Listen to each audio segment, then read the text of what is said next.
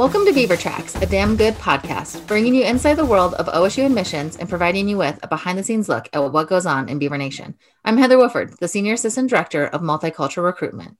And I'm Amanda Price, Assistant Director of Resident Recruitment. Thanks for tuning in. We asked our admissions advisors, what are some common questions you receive when working with families and students? And not surprisingly, one of the biggest themes was, how do I pay for college? How much will it cost to go to OSU? What will I get in financial aid? The financial aid process can definitely be very overwhelming for students thinking about how am I going to pay for college? There's a lot to be considering, and it can get confusing and pretty stressful. So today we brought in an expert to provide us with some answers and some advice. So our special guest today is the Director of Financial Aid at Oregon State, Keith Raub. Welcome to Beaver Tracks, Keith. Are you super excited to be on our show? I am excited to be here. Thanks for inviting me, Heather and Amanda.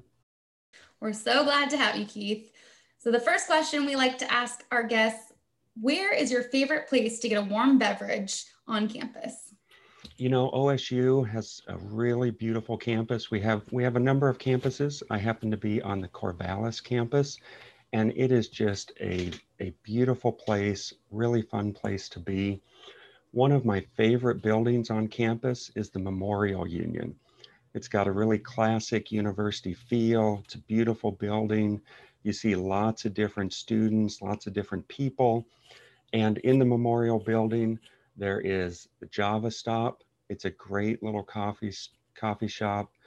It's even got some outdoor tables that you can sit and enjoy a beautiful spring and summer and fall in Corvallis.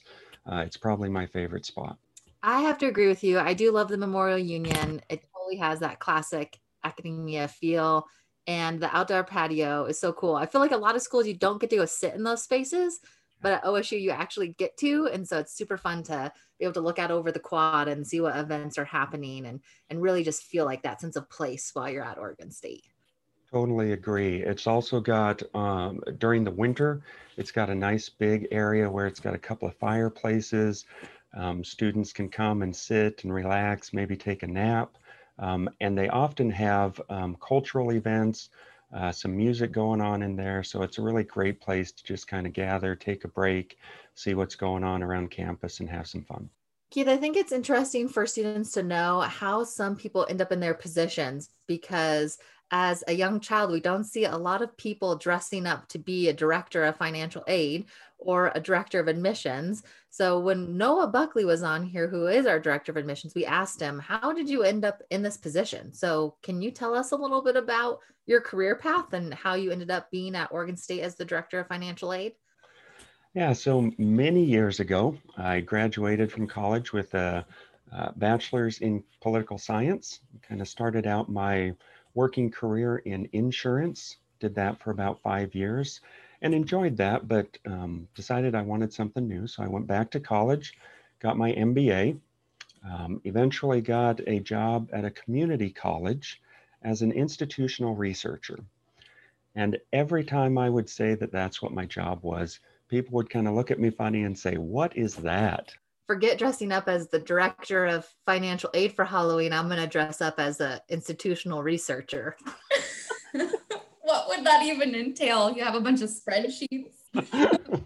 Absolutely. And so institutional research, like lots of different jobs at many different institutions, there are many different types of things, but it is essentially business analysis, reporting, pulling a lot of data and trying to figure out how you can help your students be more successful. I was at the community college for about 11 years, had a few different jobs, including as the director of financial aid and director of admissions there. Eventually that brought me over here to OSU. I've been at OSU for 4 years now, first as the director of scholarships and now as the director of financial aid. And we're your favorite of the places you've worked, obviously. Without doubt, that goes without saying. Keith, in your experience, what is one of the biggest misconceptions about financial aid? You know, there are a lot of misconceptions about financial aid. Probably the biggest one, I guess maybe there are two, but they're pretty closely related. And that is that financial aid is going to automatically pay your entire bill at your institution, and that only free money counts as financial aid. And when people say free money, usually what they're talking about are grants and scholarships. And those are definitely a part of financial aid. But financial aid also includes work aid. So there's federal work study, where students might get a part-time job on campus and earn some money towards paying for college. And then there's federal student loans. And loans are absolutely a big portion of the aid that's offered to students, and an important way that many of our students pay for college. That's a really good point to bring up, because I know Amanda and I talk with a lot of families who say they're not going to fill out the FAFSA because they don't think they're going to qualify for anything. And what they're thinking about are those need-based grants, but really there's a lot that they may be qualifying for and they might miss out on because they don't submit something for financial aid each year. That's right, Heather. All students can qualify for some form of federal student aid. That is often in the form of a federal student loan. But connected to that, another reason for doing your FAFSA is that most scholarships also want you to do a FAFSA.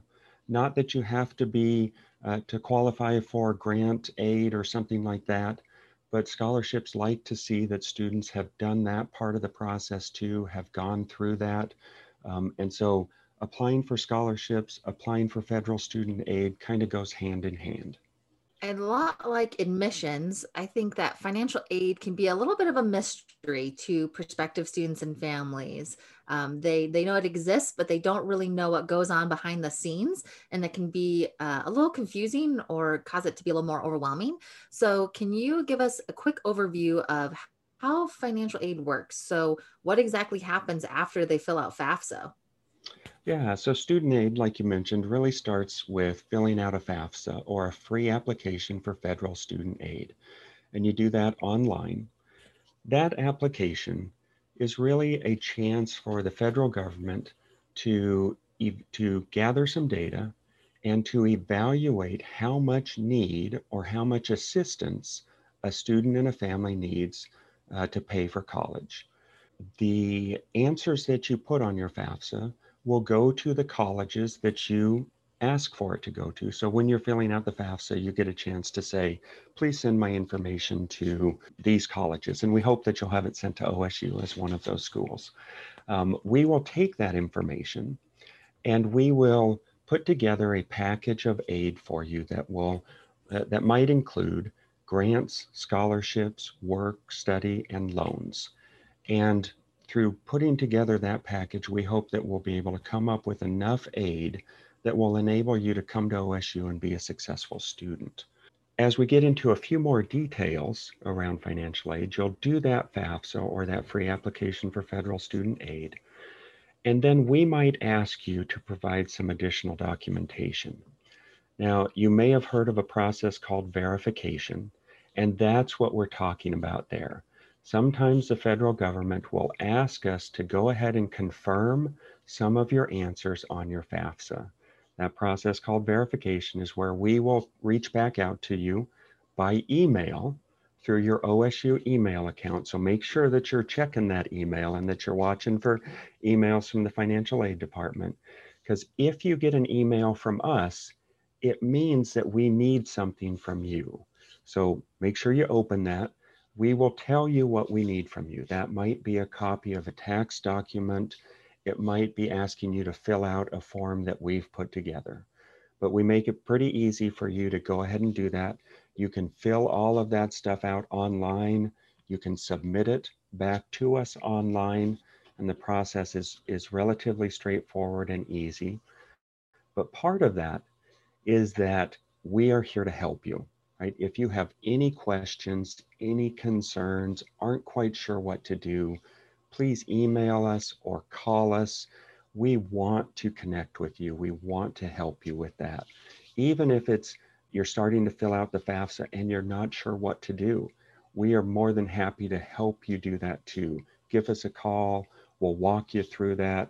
We'd even set up a Zoom call with you if you need kind of face-to-face, if you will, in today's COVID world, face-to-face over Zoom. We can walk you through that and help answer any questions you have.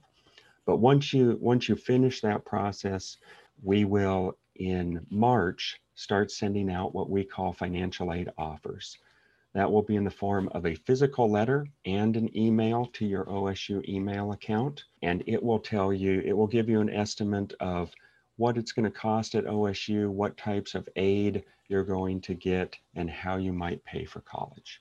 And kind of on that subject, when they receive that letter or email, how do students evaluate their financial aid offer? What are the types of things they should know and look for? And what tips can you give them for reading through that offer? That's a really great question, Amanda. So it's really important that you look at those financial aid offers from all of the institutions that you're getting, well, that you're applying to. All of those financial aid offers should include a few different elements. One, it should have clearly stated how much they estimate it will cost you to attend that institution. That's called your cost of attendance. Then it should separate out gift aid, so that aid that we talked about before of grants and scholarships, aid that you don't have to pay back. It should identify work aid and loan aid. So you should be able to clearly see what types of aid am I getting and how much is it going to cost me after each of those types of aid. So at OSU, what we do is at the top, we give you a clear estimate of what we think it will cost you to attend OSU. Now that is not your bill, right? That is not what you have to write us a check for. What it is it's just, these are the types of expenses you're going to encounter at OSU. Some of those expenses are going to vary, but this is an estimate. Then we give you all of the different types of grant and scholarship aid that you're going to receive from OSU. We then give you what's left over, right? So you've got your estimate, you've got your gift aid, then we've got what's left over. That is the number that you want to compare across institutions. That's the number that you're either going to have to pay or take out types of aid that you're likely going to have to pay back. So that's the number you can compare across institutions at OSU. We then tell you how much work aid we have for you, how much loan aid we have for you, and then we give you some options. If there is a gap left over after those different types of aid, we give you some ideas of how you might make up that gap. For some students, there is no gap, and you're ready to go. For others, that might include working over the summer and saving some money to help pay for school, or other options that'll help you finish making up that gap and paying for college. So Keith, I'm sure this year especially, we'll see students who are getting their financial aid offer and their situation has changed drastically from when they submitted their FAFSA application, whether it's for COVID or their parent losing a job for another reason. So if a student gets that and their situation has changed, what steps can they take to make sure that their aid package is really reflecting their current financial situation? Yeah, that's a really great point. Many students and their families, as they're doing the FAFSA, they're going to notice that they're actually asking for information from a couple of years ago. So in financial aid terms, we call that prior year, which is an odd way of just saying we use your tax information from 2 years ago. Many families are going to be sitting there saying, wait a second, I've had huge changes in my life since then. I know I used to have this really good job, but that's not our case now. At OSU, we have a process called a special conditions appeal. Other institutions will sometimes call that the special circumstances appeal, but it's really just a process for a family or a student to reach out to us and say, hey, I did my FAFSA, but my circumstances have changed significantly. Examples of what those might be. Obviously, in today's world, COVID has changed the lives of many students and their families. So if you've had a big change due to COVID, that's an example. Other examples might be that you've lost a job for another reason, or maybe there's been a divorce or some other major change in your family situation. What we would ask you to do is go ahead and give our office a call. One of our financial aid advisors will talk with you, talk a little bit about your specific circumstances, see if it seems to be a circumstance that would have a big impact on your financial aid offer. We'll then send you the appeal form and document for you to turn out. You'll get a chance to tell us what specifically changed in your life, maybe provide some documentation. Maybe your taxes from 1 year ago are more reflective of what your current situation is. So that would be an example of where you could provide some additional documentation to us. We would then reevaluate your financial aid offer, send you a new one, again in the form of a letter and an email, and that will often result in a student being eligible for additional grant aid. So a Pell Grant, Supplemental Educational Opportunities Grant, or some additional work aid for a student. Well, definitely a lot of changes with COVID, but are there any other new updates people should know about financial aid?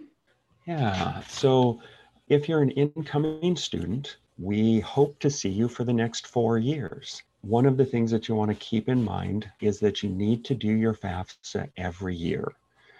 And over the next couple of years, as you do that FAFSA every kind of Thanksgiving, Christmas time, you're going to see in the next couple of years that the form actually gets quite a bit easier. They're going to make the form shorter, and they're going to increase the data that's exchanged between the IRS and the Department of Education.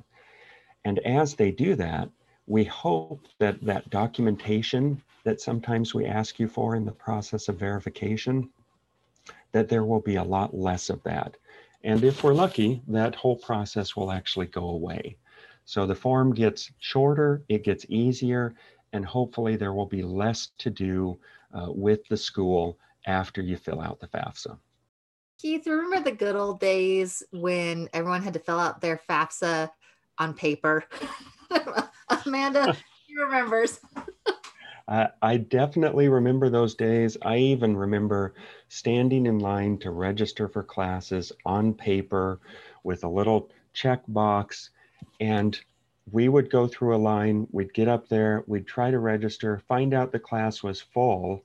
We'd have to go back to the end of the line, stand in line, look through the catalog for another class, wait, try to get back up there and do that process over and over until we actually got into enough classes. Yes, I do remember those very thick and heavy course catalog books where you just scour through it. Kind of fun, but also overwhelming. So students these days don't understand. They just Yeah. But Heather, as you're saying, the FAFSA, right? It was paper. It's now electronic, right? You want to make sure to do the electronic version. In theory, you can still get a paper FAFSA, but you do not want to do that. Do it online. It's got some really great skip logic to it. So depending on how you answer questions, there are a bunch of questions you'll just never see. So make sure you do that online.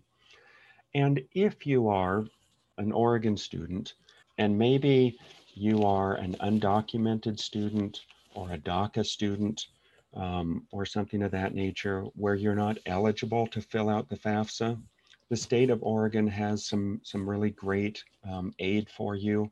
There is an application called the ORSA that undocumented and DACA students can fill out. There are some requirements around how long you've been in Oregon and those types of things, but it is similar to the FAFSA and will help you qualify for state-based aid, the Oregon Opportunity Grant. There are scholarships that you can apply for at the state level. And then specific to OSU, if you fill out an ORSA, that will help you qualify for OSU scholarships that your college or department might offer that have a need component to them. So that will give the department or the college some information about your ability to pay, and then be able to offer you some scholarships based on that ORSA application. So that's a really great option for students who can't fill out the FAFSA. I think we're moving on to our advice section of the podcast here. One of my biggest pieces of advice for financial aid is to remember what FAFSA means, free application for student aid. So if you go online and they're asking you to pay to fill out the FAFSA, you may want to double check the website that you're on, because you definitely should not pay to apply for FAFSA. So that's definitely a piece of advice I have. Keith, any advice remaining that you want to give for our audience, or Amanda, any advice for navigating the financial aid process? That's great advice, Heather. Don't ever pay to fill out the FAFSA, and don't pay to have somebody help you. We are here to help you. We will do it for free, and we will help you do the best job you can do. So some general advice. One, start early, right? FAFSA opens up October 1st. Go ahead and get started, but at least by Christmas break, make sure that you've filled out your FAFSA. Again, every year that you want to go to school, the next year, make sure you fill out your FAFSA. Watch your email. Your OSU email is how we are going to communicate with you. Make sure you're watching for emails from us. If you get an email, make sure to open it and do what it asks, right? We are emailing you because we need some of that documentation from you for that process that we called verification. It can feel a little bit overwhelming sometimes. If it does, give us a call. We are available to you Monday through Friday. It is the favorite part of our financial aid advisors' jobs, is the opportunity to speak with students, to help them overcome any challenges they're having, and to help them get the aid that they need so that they can come and be a successful student. The other thing I might stress is take some time and fill out scholarship applications. Many of you are likely working some sort of part-time job or working over the summer. Getting just $1,000 scholarship is essentially like working an extra month, right? Make sure that you're taking an hour or two to really write that essay well, apply for scholarships. We even have this fantastic system. It's called Scholar Dollars. All incoming students can apply for scholarships there. It has OSU scholarships, and it even has outside, or what we call third-party scholarships from non-OSU scholarship providers. So make sure that you do your FAFSA, go into Scholar Dollars, apply for scholarships, and then get yourself ready to come to OSU. That's great advice. Thank you so much, Keith. And I just want to echo everything you just said. The best part about your office is how helpful that you are and how easy it is to talk and communicate with you. So again, from an outsider's perspective, please contact financial aid if you do have any questions at all. Well, that's a wrap for this podcast. Join us next time to find out more about what's going on in Beaver Nation. It'll be a damn good time. Keith, can we get a Go Beavs to sign off for the night? Absolutely. How about all three of us? 1, 2, 3, go Beavs!